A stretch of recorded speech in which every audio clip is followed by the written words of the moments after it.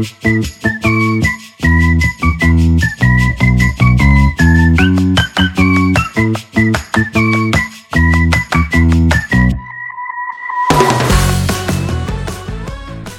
everyone. Welcome to the Mountains of Magic podcast. I'm your host, Danielle, and I'm so glad you're here for episode 7, Why Should I Visit Epcot?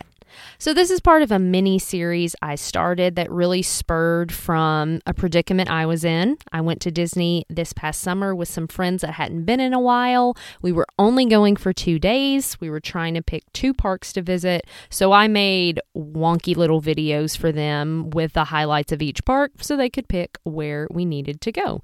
That's sort of what I'm doing for you in these podcasts. There's already been episodes released about why should I visit Animal Kingdom or why should I visit Hollywood Studios, so be sure to check those out. But again, these are really great episodes if you're headed to Walt Disney World. You've got the 4 main theme parks to pick from, but maybe you're going for a shorter amount of time, or you're only going to be able to get in a few parks because of budget or whatever the reasons. I'm hitting some of the highlights, main things that each park brings, so you can listen to these short episodes and decide which park is right for you. Now, Epcot is a fantastic park. If you know anything about it, you may know it has something to do with some countries. They've got the newest Guardians of the Galaxy ride, but those are sort of the highlights of your Google search. Let's get a little more in depth. Epcot is sort of broken up into 2 main areas. You have your worlds, per se, at the front of the park, and then you have your world showcase with all the countries at the back. And each one definitely brings something different to the table. In the front of the park, your world discovery, world of water. There is construction going on up there as of now, September 2022, but great things are coming and there is still plenty to do. But just didn't want that to throw you off if you walk into Epcot and you see some walls. Now, as I mentioned, Epcot does have the newest ride at Walt Disney World that's been open to date, and that's Guardians of the Galaxy. That's one of your big ticket rides, but this will probably change. But again, dating myself, September 2022, there's a virtual queue to ride that one. So if you're going and you just have to be on the Guardians of the Galaxy ride, be sure you check out how that virtual queue is working, individual lightning lanes if you want to pay to ensure you have a spot. And there'll be another episode where I'll talk more about those things, but be sure to know how to work it.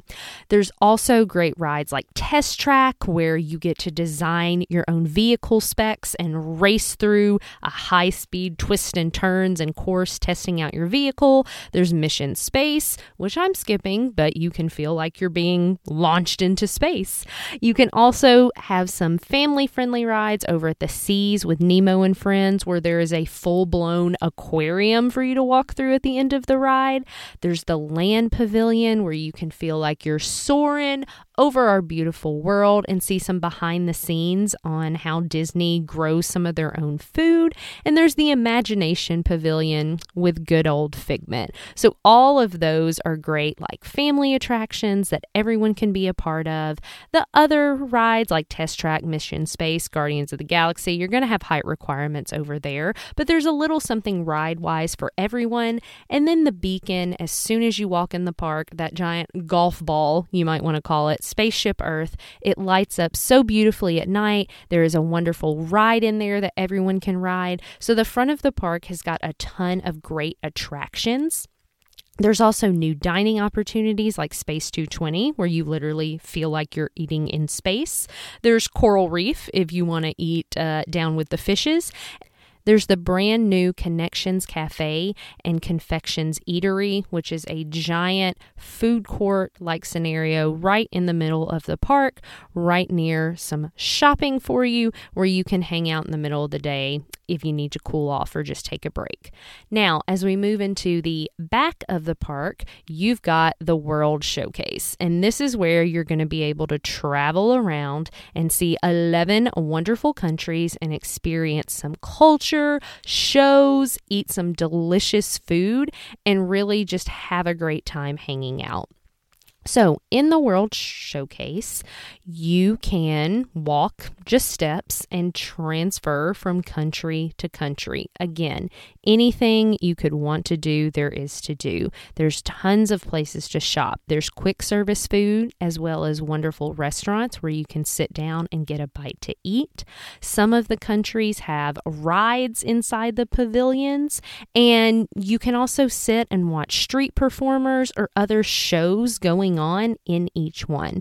You could literally spend your whole day exploring World Showcase, and honestly, a lot of people just don't dig deep enough. You can go back into some of these countries. There's, theater shows you may not even know about, shops, tastings, all kinds of things you can do. So if you're willing to do a little research and kind of go back in places, you can find a lot of things. Now, ride-wise, there is a wonderful Three Caballeros ride in the Mexico Pavilion. If you have Frozen fans, there's a Frozen ride in Norway.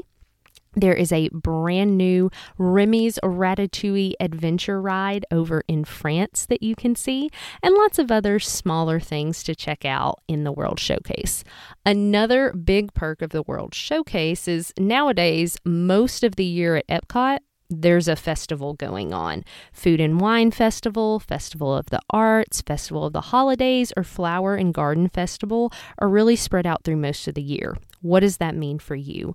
Well, depending on the festival, it can mean art, beautiful topiaries, fun wine tastings, but really it means almost every country, plus more countries can be represented, are going to have food booths out. So you can really spend your time visiting all the different festival booths, trying different foods from each countries, drinks from each countries. There's even merchandise booths from each country that you can visit. And honestly, if you're willing to take your time and go through that, you can be there forever.